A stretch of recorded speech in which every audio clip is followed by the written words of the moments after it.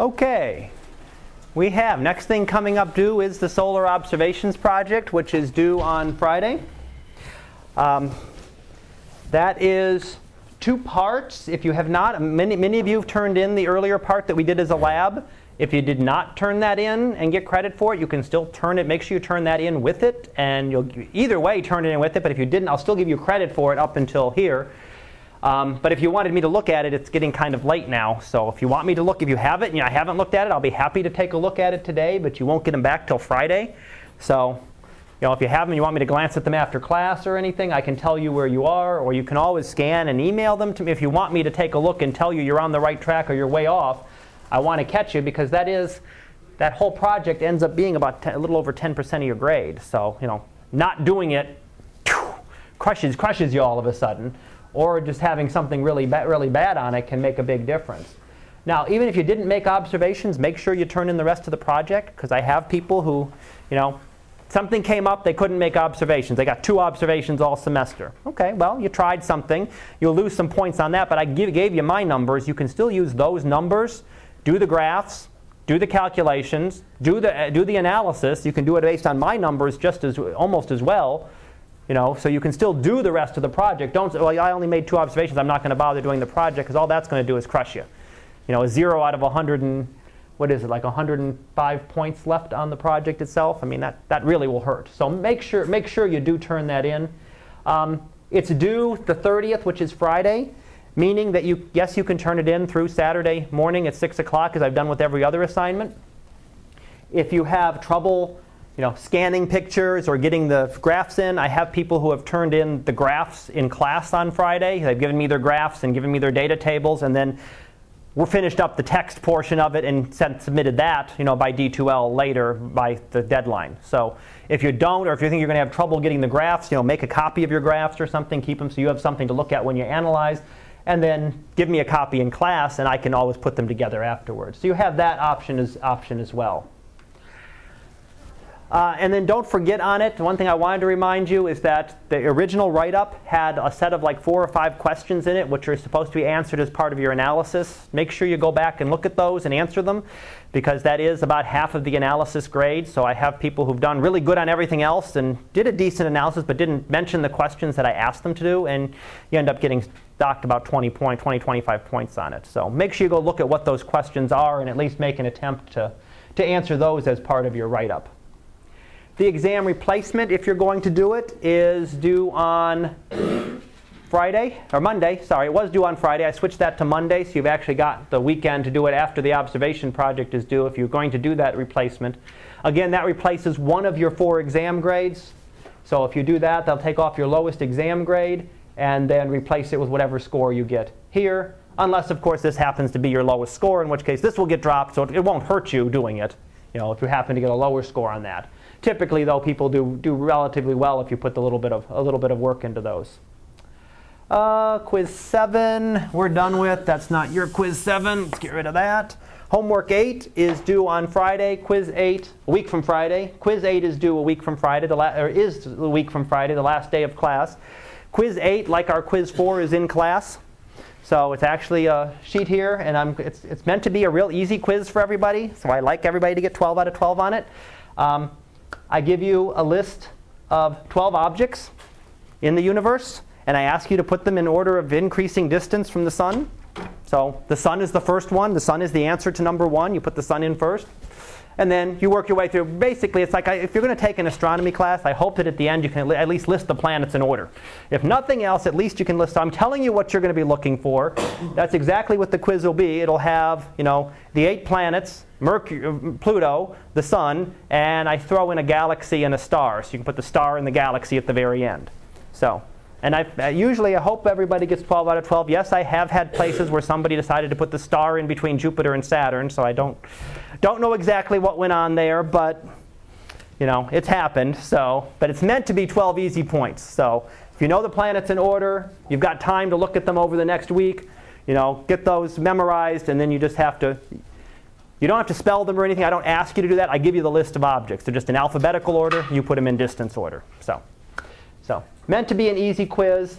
And then I did have one other thing. There is one more quiz up there. There is a 4th iTunes quiz that I'm going to put up. That'll make a total of 12 quizzes. I'm only grading you on 10. So 2 quizzes get dropped. So if you miss 2 quizzes, no big deal. Two zeros that are average into your grade right now will go away. If you don't want to take that last iTunes quiz, which will be this weekend right before the final, you don't have to worry about it. You can skip it and it's not going to hurt you. It won't hurt you at all, but it certainly can't hurt you trying it. So it wouldn't hurt to go in and try. If you get a 10 and it knocks off a lower score, you might gain a point or 2. If you get a 2 on it, well, it's going to get dropped and it doesn't matter. So it can't actually hurt you doing it. But there will be one more iTunes quiz in there. I'll put that up again next time. So, and then final exam, 1 week from today. No, not 1 week, 2 weeks from today. Right here, 9 o'clock, 2 hours, 2-part exam. Half of it is your previous exam, so study your first 4 exams for the older material.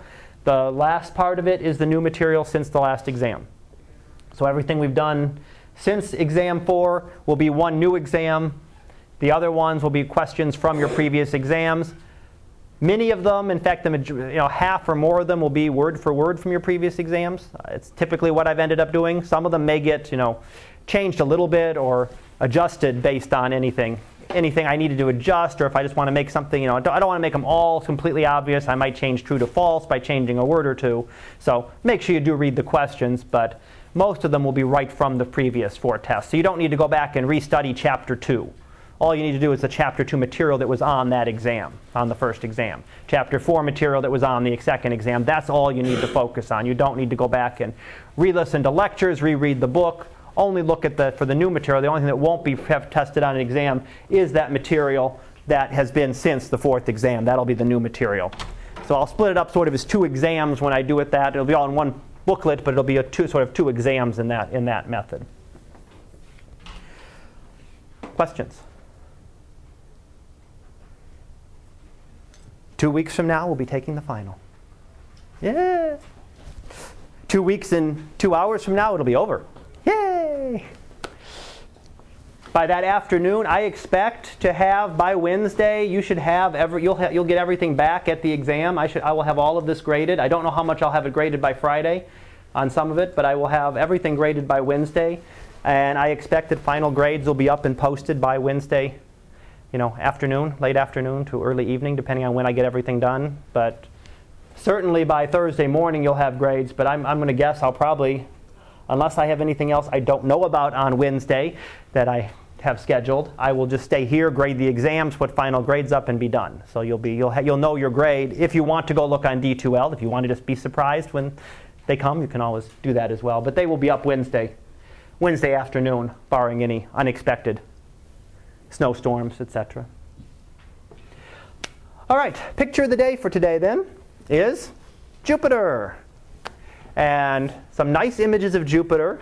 Several different ones taken over a couple nights about 2 weeks, a week and a half ago. The 16th and 17th, 10, 11 days ago. And these were taken from the Earth, so these are not taken from anything close to Jupiter. They were actually taken here from the Earth with a good-sized telescope, but not a big professional telescope, not a 2-meter telescope or 3-meter. This was actually, looks like a Celestron 14 would be a 14-inch telescope. So something mere about a foot across. Not a gigantic one, but you get some really nice images with even with a good small telescope. Jupiter is nice and beautifully visible. You can see a lot of the banding structure. You can see the great red spot starting off up there. And you can see how quick Jupiter is rotating. There it is, there it is, there it is. Here it's hiding off the edge. Here it's, scroll it over, it's gone. It's actually moved around the edge just over the course of this night when this amateur was taking these pictures. The other object you see there, you see a nice dark spot on Jupiter, which is actually a shadow of the moon Io. Io was the closest moon to Jupiter. And you see its shadow cast right there, a big shadow cast on Jupiter. Here, here, here. You can even just see it starting to nick the edge a little bit there. So as Io passes in front of Jupiter, it casts a shadow on Jupiter, much the way our own moon does for us. So this would be if you were living in Jupiter's atmosphere and you happen to be in the path where this shadow came, you'd actually see a solar eclipse. Io would pass in front of the sun, block it out, and you would not see sunlight for a period of time until Io had moved out of the way. So you'd actually get a solar, that would be the position of a solar eclipse on Jupiter. Jupiter would have the advantage of having many more solar eclipses than us because it's got many more moons. It's got a lot of good-sized moons that can actually block out the sun and give us eclipses. In this case, we're just seeing one of them. But some very nice images, and again, they don't, like a lot of the images, they don't project near as well as you can see on a higher resolution screen. You get a lot of detail on a lot of the structures, and you can see a lot of the storms and the turbulence that exist in Jupiter's atmosphere. And that's pretty good considering that, again, you're looking through the Earth's atmosphere and you're looking 5 astronomical units away. So compared to what we've been talking about here, that's nothing, right? But still, 5 astronomical units. If we want to send a space probe to Jupiter, it takes years to get there. So it's not something we can just go zip out to very quickly. And Jupiter is nicely visible right now. It's approaching what we call opposition. It's opposite the sun in the sky, meaning sun sets, Jupiter rises at about the same time. So a couple hours after sunset, Jupiter gets up nice and high in the sky and very bright and easy to see. If you recognize the constellation of Orion, Jupiter is a little bit above and to the right of Orion as you're out looking. So we see a very bright object up there. It's actually in the constellation of Taurus. So actually, if you go and look at, let me see. Let me go back one. There it is. That was yesterday's picture. There is Jupiter. And you can see Orion's off down here, and this is Taurus. You can see all that, right? You recognize all those stars? Here. See if we can. There we go. Here, do it the easy way. There's Orion kind of hiding off the bottom. Unfortunately, you can't do that on the sky. Now, wouldn't that be nice if you go out and do that on the sky? But there's Jupiter right in the middle of Taurus here. So Taurus is here. There's Orion. So up above and to the right of Orion, you're going to see Jupiter, but it's the brightest object there. I mean, it'll be brighter than any star in Taurus, Aldebaran being the brightest. It's significantly brighter. It's going to be brighter than any of the stars in Orion. So the brightest object you're seeing out there, if you look up and above Orion, as long as it's not a plane flying through, which you'd notice will be gone in a little bit, but it will be Jupiter. So, and nicely visible in the evening. It'll be nicely visible for the next couple of months. All right, so show that one there. Actually, there are, if you have a smartphone or an iPad or something, there actually are programs you can get that will do this for you. So you can hold them up to the sky, and what is that? And it'll actually sort of use its own GPS and tell you exactly what you're seeing in the sky, which is kind of nice to be able to try to point things out and identify things a little bit better. All right, questions? Alrighty. We were talking about the Big Bang. So I had one couple-minute video I was going to show you first. It's kind of a little introduction to this. So let me go ahead and get that set first before we go back into the slides. If there's all these other universes out there, then we're just one tiny little planet within this, within that. We're really nothing. So, but what I like on that question, yeah. Have you ever seen that show Through the Wormhole? I have not seen that one. No, I'll have to check. It's really neat. They discuss all different theories about the Big Bang, and it's really interesting. Some people have some really out there ideas. Oh yeah, there are some very interesting ideas. And the thing is, you never know which ones are going to end up being correct or not, because some of those wacky ideas that were wacky ideas, hundreds of years ago are now, perfectly normal things. So, good. I'll have to check for that one. But the idea that I like that she goes through in that clip is really that gives you that idea that the Big Bang, you think of it as an explosion. That tends to be the concept of it, but it really was the creation of everything. So you don't think of it as an explosion, well, what's exploding into space. It's actually the creation of everything all at once. So you're making space. There was no space. There was no time before the Big Bang. None of our physical laws apply when you get to the conditions that existed at the instant of the Big Bang. So it's not that it was matter and energy just being created. It was everything. It was all space, all time was all created at once during this explosion. The other thing, as I mentioned up on here, is that if you trace those galaxies back, we've said everything is expanding outward. that means you could go back in time. Rewind it mentally. These galaxies are expanding outward. They're getting further and further away. That means at some point they must have been closer together, right? Last year they were a little bit closer. Could we measure that difference? Nah, it's too small. But, over billions of years, they'd be closer and closer together. It means you trace them back. Eventually, they were all in one spot. All the material was in one point in the universe. So the Big Bang was really an explosion that occurred everywhere at once. It wasn't at any specific spot. It wasn't that things were expanded. It's not, the explosion isn't going out there and running into new things.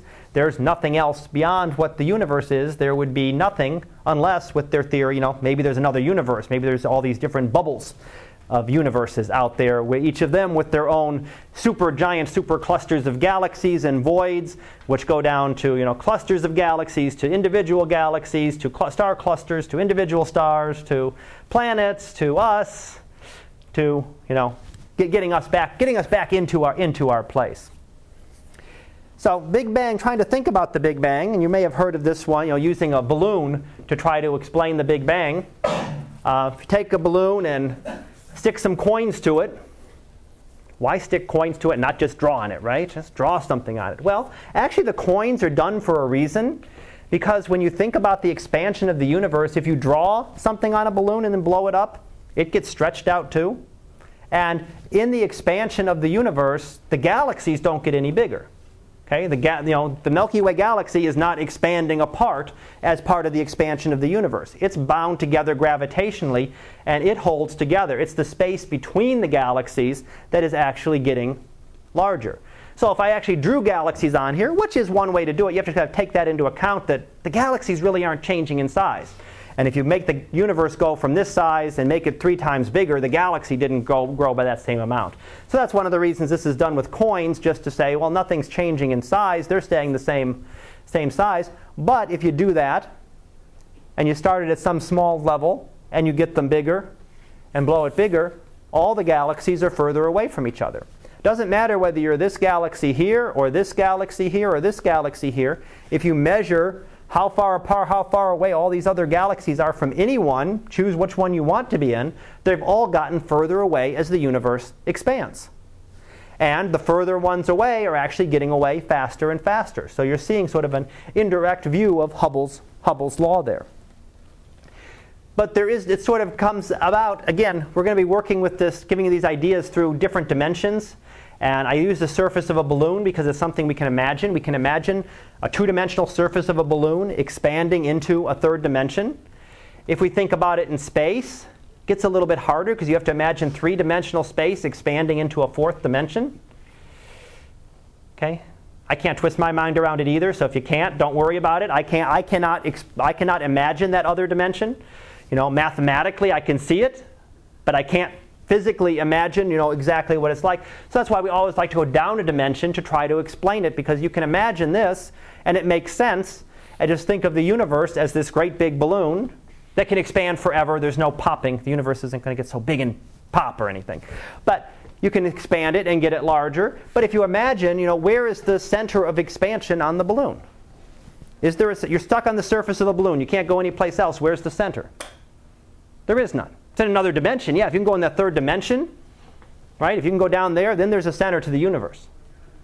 Then there's a center to that balloon. But if you're stuck on this surface of the balloon, which is like us being stuck in our 3-dimensional universe in a much larger dimensional universe, there is no center. So the explosion, the expansion occurs everywhere simultaneously. There is no center. There is no spot where you can say, oh, here's the center where everything is expanding from. That's off. Again, well inside this balloon. You're stuck on the surface. There is also no edge to it, right? If this universe is like a balloon, there's no edge to it either. I can walk around as far as I want to if I'm stuck to the surface of that balloon, just like on the Earth, right? There's no edge. I can keep walking around. I'm not going to fall off the edge of the Earth. If I could, ignore the oceans, right? If I could walk on water and just walk straight across and walk like a complete circle of the Earth, I'd come right back here again. Take a while, you'd miss the final, all that good stuff, but I could do it and walk straight around. Well, you could possibly do the same thing in the universe, that means. Travel off in one direction, and if you could travel long enough, you'd come back around. Now that's depending if this is the shape of the universe, and we're going to look at that in a little bit. What is the shape of the universe? Something like a sphere is one possibility. But again, it's a sphere when we take it down a dimension. So it's not just a sphere, meaning that it's a sphere, but it's a sphere in 4 dimensions, or, well, some of them go up to like 11 and 12 or multiple dimensions now. So many more, but it's a sphere type shape in that much larger dimension. So just like a circle would be a sphere in 2 dimensions, right? You're going to start off with a circle, be the smallest thing you get. To expand that to 3 dimensions, you get a sphere, and then you can get a hypersphere as you go up into a 4th dimension and, much bigger objects. So I'm always going to be explaining it, 1 dimension downwards, just because we can comprehend that a little bit better. I can wrap my head around expanding balloon. It's very hard to wrap your head around an expanding space. And imagining space expanding into something that we can't see. Right? We can't just go to the edge of space and see what's just beyond it. What are we expanding into? It's in another dimension. It's not something we can even look at, we'll ever be able to see. Just as some little creature confined on one of these coins can't look any other direction other than here or here or here, can only look in this dimension, can't see outside of that balloon. So they can't see where they're expanding into. You can't look out, this direction. And that's where we're stuck with our own universe. Now, it also can explain what we call the cosmological redshift. So think of that as the surface of a balloon. Now this one we actually do expand. This is the one you want to draw on. If you draw a wavelength on the surface of a balloon and you blow it up and get it bigger and bigger and bigger, it stretches out the wavelength. So the wavelength can be going from blue into red wavelength in terms of size. Won't physically change the color if you do that on a balloon, but in space it will. When space expands with real light, as it stretches out those wavelengths, the original wavelengths that formed billions of years ago in the Big Bang explosion would have been extremely high energy. I mean, that's an immense explosion. So would have formed X-rays and gamma rays and all that very intense energy. Over time, the universe has expanded, and all that energy that formed 14 billion years ago has been stretched out. So you'd stretch it out. It would go from gamma rays to X-rays to ultraviolet to visible to infrared, way out into the radio part of the spectrum. So over 14 billion years, the universe has expanded enough to actually stretch out the wavelengths of light that were formed during that Big Bang. All that energy that was released that was gamma rays, I mean, it was intense energy, very highest energies we can possibly imagine, have now been all stretched out. Now, if we really want to understand it, we got to go through general relativity and all sorts of group theory and some fun stuff there. We're not doing it. Don't worry about it. I'm not going to give you the full equations of general relativity that Einstein did to be able to understand, try to understand it. But some of it we can go over. Some of it we're able to understand a little bit using some simpler ideas. So we're going to try to give you sort of very definitely not a mathematical view of it. You don't want to go through that. You could do pages upon pages of equations trying to look at the material. But we can also give you some ideas of what this means, of what comes out of those equations we can understand. So I can give you some ideas of what the explanation means of those, of what they mean, and that's what I'm going to try to go through here. So, what can happen to the universe? Well, we know it's expanding. So that's something we have over people, 100 years ago, where it wasn't known for sure. It wasn't known what was going on with the universe. Was it expanding? What was going on? We didn't really have all those measurements that we have now. So we know it's expanding, and that means it has 2 choices. It can keep expanding forever. If we launch a rocket from the Earth with enough speed, it escapes from the Earth, and it's got enough, it can keep traveling out forever. It can be traveling fast enough that the Earth's gravity will never be able to slow it down. It could expand out forever. Voyager 2 is on the way, right? Voyager 1, Voyager 2 were launched from the Earth. They've traveled out through the solar system. They're out towards the very edge of our solar system right now. And they're going to keep going forever. Come back in 1 billion years and find out how far they've traveled, zipping through the universe. The other thing that could happen is it could collapse back down. It could stop expanding. If there's enough gravity in the universe, enough material to keep it from expanding. We could start eventually, if we sent that object up with not quite enough energy, we sent one of the spacecraft up, it might travel out into the atmosphere and turn around and come back down. Might get a little bit further, might still come back down. If we don't give it enough energy, it will collapse back down. So it all depends on how it's expanding and how much mass exists in the universe. Now, for right now, we have to assume that the only force that is involved is gravity. So again, we're looking at Einstein's equations without looking at Einstein's equations. So it's all what comes out of his equations and how we explain what we're able to see. So the only meaningful force that we know of over those large distances is gravity. The other forces that exist in nature, two of them work only at the subatomic or nuclear level. They don't mean much on very large scales. The other one is the electromagnetic force. Does work on very large scales, but it works too well that it neutralizes everything. So you're not going to have a positively charged planet and a negatively charged planet attracting each other, because any deviations you get from neutral objects are quickly wiped out. So the universe tends to be very neutral. So really the only force that matters and what's going to happen to the universe depends on its density. How many stars are there? How many galaxies are? How much dark matter is there? And is there enough material in the universe to cause it to stop expanding? And that's what we're looking at, the possibility. So here's what happens. A little bit of a graph. There's your Big Bang. Here we are right now. So what's going to happen? We have a low density universe. Big Bang occurred back here someplace. Boom. It's expanding out forever. The distances are going to keep getting greater and greater and greater, and it never stops. It's never going to flip over and come back down.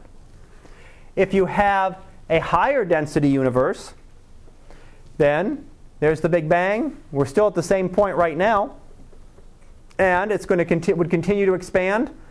Again, that might be billions of years from now, and then it would start to collapse. Eventually, you'd slow down the galaxies. The galaxies are receding from us at very high speeds. They would slow down. Eventually, they'd stop. If you stop and there's a gravitational force, right, all of a sudden you're pulling back down. So you'd be pulling the objects back down together, and it would ultimately collapse. So Big Bang here. If this is the case, then big crunch. Everything smashes back down together. And, well, let's see, we're at 14 billion years here. So you're probably talking, 40, 50 billion years from now. So won't affect the final exam. Other than there might be questions about it on there. So that's what's going to happen. It really depends on the density. So how much matter is there in the universe? Do we have a lot of mass or do we have a little bit of mass? We know that based on our regular matter, this stuff, all the stuff we're made up of and the Earth is made up of and the planets and the stars, the hydrogen, the helium, all the elements in the periodic table, we know that there's not even close to enough mass to account for closing the universe, to account for cause it to collapse back down. Not even close. It comes down to things like dark matter and dark energy, which we'll be looking at today and on Friday, to try to be able to explain that. So, two options, but the universe can actually have three different shapes. So the different shapes can be a closed universe, which is like a sphere. Again, we're going down a dimension. You can have a flat universe, which is more like a piece of paper. Right? Flat piece of paper, flat universe, completely flat universe. Or it can be an open universe. And that would be, I'll show you in a minute, but that's like a saddle shaped. So shaped like a horse saddle. So those are the three different possibilities. This is what the universe can be. So this is the high density. If it's got a very high density, then it is able to be collapsed back in on itself. So it'll eventually collapse. This is a low density. That expands forever.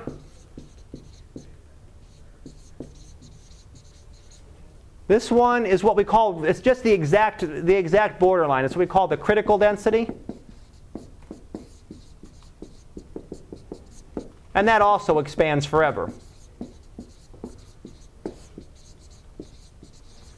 So, expands forever, but just barely. It just makes it. So, after an infinite amount, everything slows down. There's just enough gravity to stop everything after an infinite amount of time. So, not a trillion years, not 10 trillion years, not a quadrillion, but after an infinite amount of time, everything would stop after you'd gone an infinite amount of time. So it's really just if you're exactly on the border between these two. The higher the density, the quicker it collapses. So if you have a really high density, then it collapses even faster.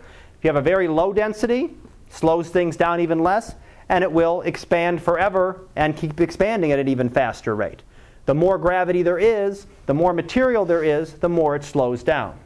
So 3 possibilities for what the universe could look like. 2 of them expand forever. 1 collapses back in. Now what we see, I think we'll show those here. So closed universe is like a sphere. On a sphere, geometry doesn't work, right? Geometry, you always hear that angles add up to 180 degrees. Angles of a triangle add up to 180 degrees, right? Probably had that back in high school or a geometry class somewhere. So typically, that's what we use to in flat space. But if you draw a triangle on the surface of a sphere, all of a sudden the angles don't add up to 180 degrees. In fact, on a sphere, you can make an angle with 3 right angles. You can make a triangle with 3 right angles. Right? Go from the North Pole down to the equator, North Pole down to the equator. Every single one of those could be a right angle. Your triangle could actually have 270 degrees. And that's part of the reason that, on a sphere, the straightest path, the shortest path between 2 points isn't necessarily a straight line. Well, yes, it is technically the straightest, but not if you're confined to the surface of the sphere. Yes, the quickest way to get from Los Angeles to London would be a straight line. That straight line would involve burrowing under the United States and under the Atlantic Ocean and coming out in London. You're leaving the surface of the sphere. If you stay on the surface of the sphere and you're going to fly, essentially, you're still staying on the surface even though you're a little bit above it. But if you're going to fly from Los Angeles to London, if you've ever done an international trip, you don't fly straight. You don't fly from Los Angeles straight to London. You always go up over, you go up here, in this case, you go up over Canada and Greenland. It seems like you're going way out of the way. But you're not. You're actually going quicker. If you make a flight from, New York to Tokyo, you actually fly up over Alaska. Seems like you're going way out of the way, but that's the shortest route on a sphere. That would actually be the shortest route when you're confined to the surface of the sphere. Yeah, if you could dig that great tunnel down through the earth, and we're not taking just under the surface of the earth, but a straight line underneath. So you're digging down thousands of kilometers, much more than we could possibly do. Yeah, you'd probably want to go that way, but not something you can do when you're confined to the surface. So, on a sphere, you're going to get the angles are greater than 180 degrees. The other possibility, well, we looked at a flat universe. Flat universe would be like a piece of paper. That's everything we understand. If you got a triangle, they add up to 180 degrees. Straight lines are straight lines, right? Straight lines are not curved as we get on a sphere. The other possibility is a negative. We call a negative curvature or a saddle shape. So, looks like a saddle of a horse. The other example you could give is, a Pringle, right? It's the same general kind of shape as that. It doesn't have an edge to it in as much as it's not closed in on itself as the sphere is. It's wide open. If you draw a triangle on a shape like that, with the shortest distances, your straight line being the shortest distance between 2 points, you're actually going to get the sum of your angles less than 180 degrees. So I didn't add those up here. Let's do a triangle would have 180 degrees, not 18 degrees, 180 degrees. Triangle would be 180 degrees, would be less than 180 degrees if you add up the 3 angles, would be greater than 180 degrees. So again, all the different geometries, all it depends on, the only thing that matters in here is how much matter there is in the universe. The more matter, high density, a lot of matter, you're up here. Low density, very little matter, you're down here. And tells us what will happen, what will the ultimate fate of the universe be, depends on that shape. Now, I mentioned this a little bit. Okay, we can walk around the surface of the Earth, ignore the fact that there's, oceans there in the way, but if you could just walk, start in one spot and walk, and keep walking in one direction and never change, you'll come back to the same spot. Might take you a little while to do that trip, but you could do it. You could walk straight across, straight around the Earth, and you're going to come right back where you started from. Well, same thing in the universe. You shine a light ray or travel off in one direction in the universe. Travel in a straight line, keep going exactly the same direction. It's going to take you a long time. Universe is a very big place, but eventually you can come right back where you started.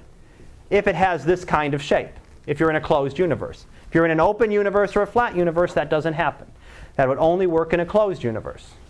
So you could send that signal out in one direction and you could receive it from the other direction. Acknowledging that it's going to take, you're not going to get it tomorrow. You're not going to get it next week. You're not going to get it 100 years from now.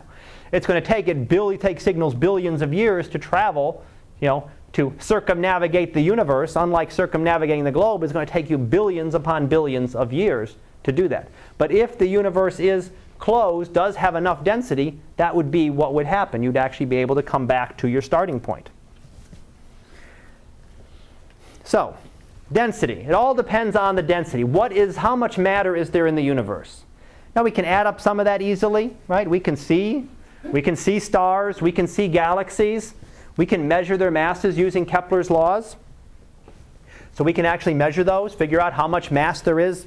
How much mass is there in a galaxy? Well, there's measurements we can do to measure it and get an actual value. So if we add up everything that we see, all the galaxies, all the stars, all the clusters, galaxy clusters, everything, and add that up, even adding in, what do we see? We see gas clouds, some of them we can only see in the radio because they're so cold, right? Well, we can still add all that in. There's things that are visible. So when we say luminous matter, doesn't mean necessarily glowing bright like the sun, but luminous is something that we can detect. Well, we've only got a couple % of what we need. If you want to have a closed universe, averaging up everything we see, all the planets, all the stars, all the galaxies, all the dust clouds, everything that we can possibly observe anywhere in the universe through any of those methods, you've got a couple % of the total amount of mass that you need to have a universe that is closed or in this spherical type shape.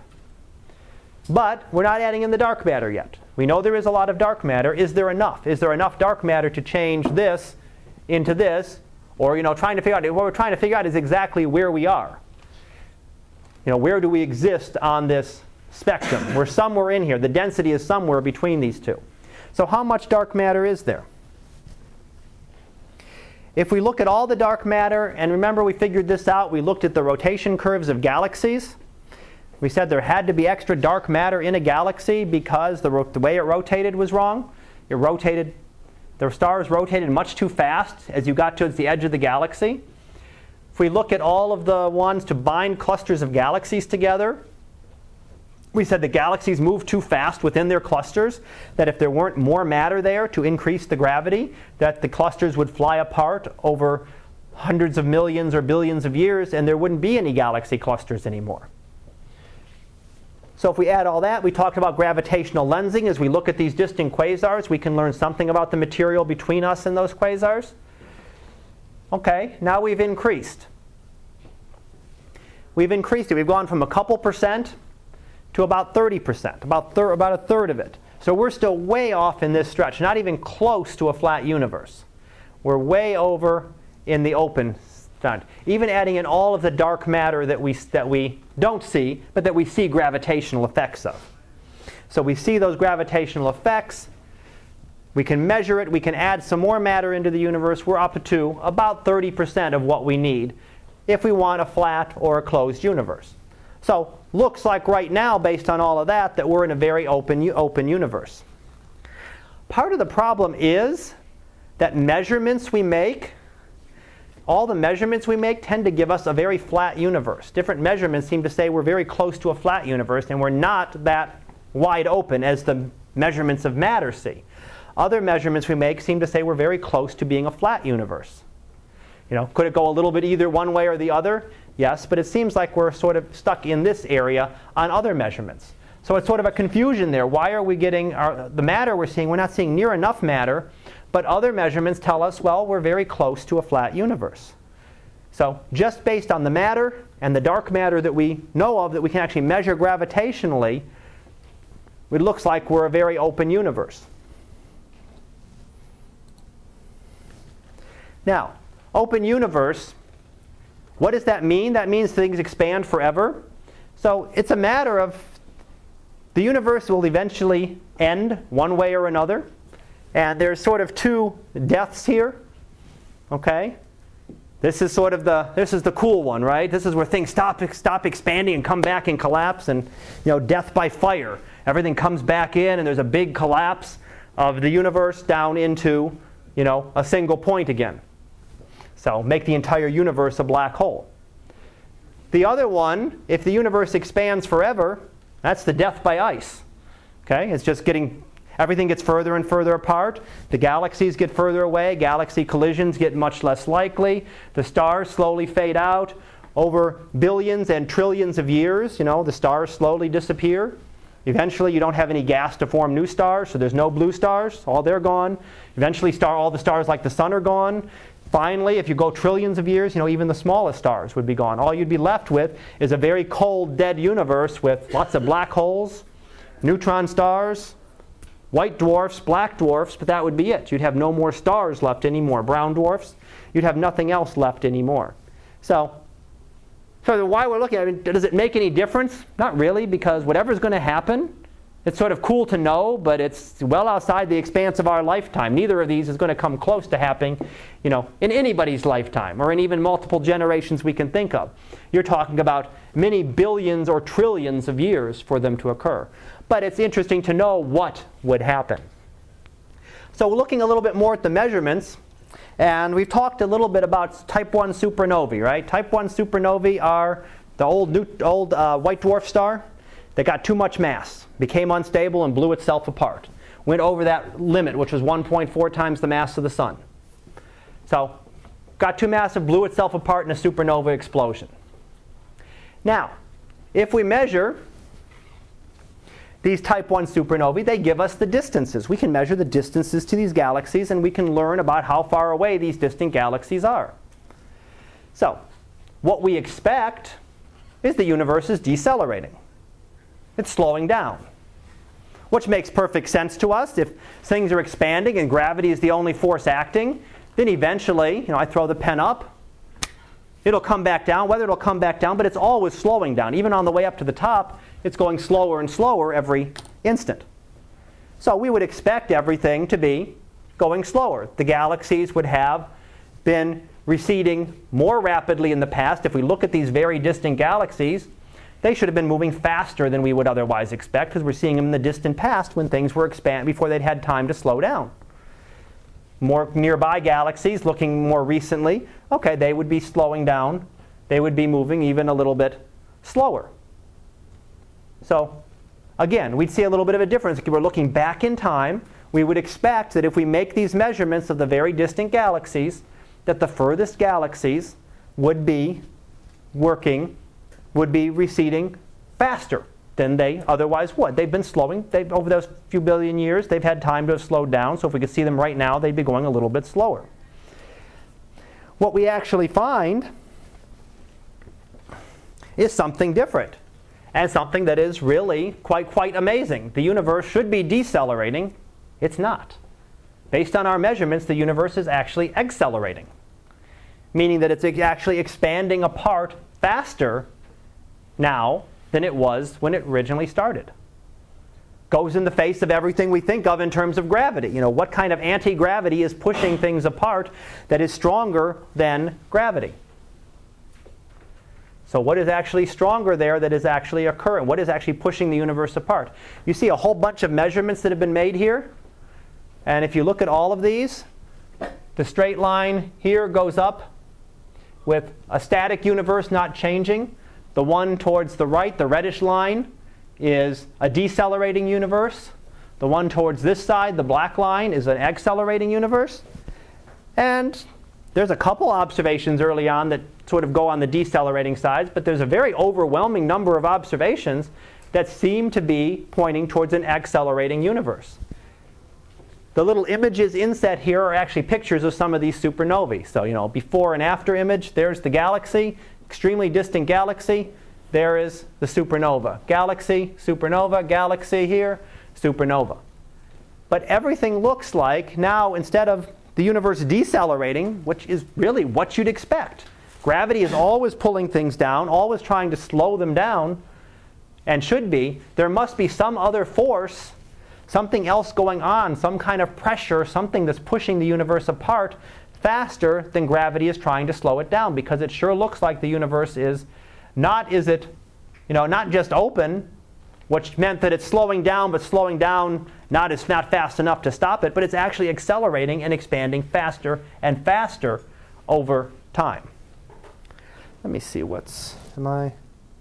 let me go ahead and I'm going to go ahead and stop there, because I don't want to get into the next one in the last minute or so that we have here. So I'm going to stop there, give you something to think about till Friday. I know you'll forget about it when you walk out the door, but give you something to think about there, and then I'll come back and try to give you a little bit more of the explanation as to what we think is going on here on Friday. So don't forget the solar observation project due Friday. Again, I will put a Dropbox up on D2L so you can submit it there as well. But if you need to turn anything in paper, you want to turn it in on Friday.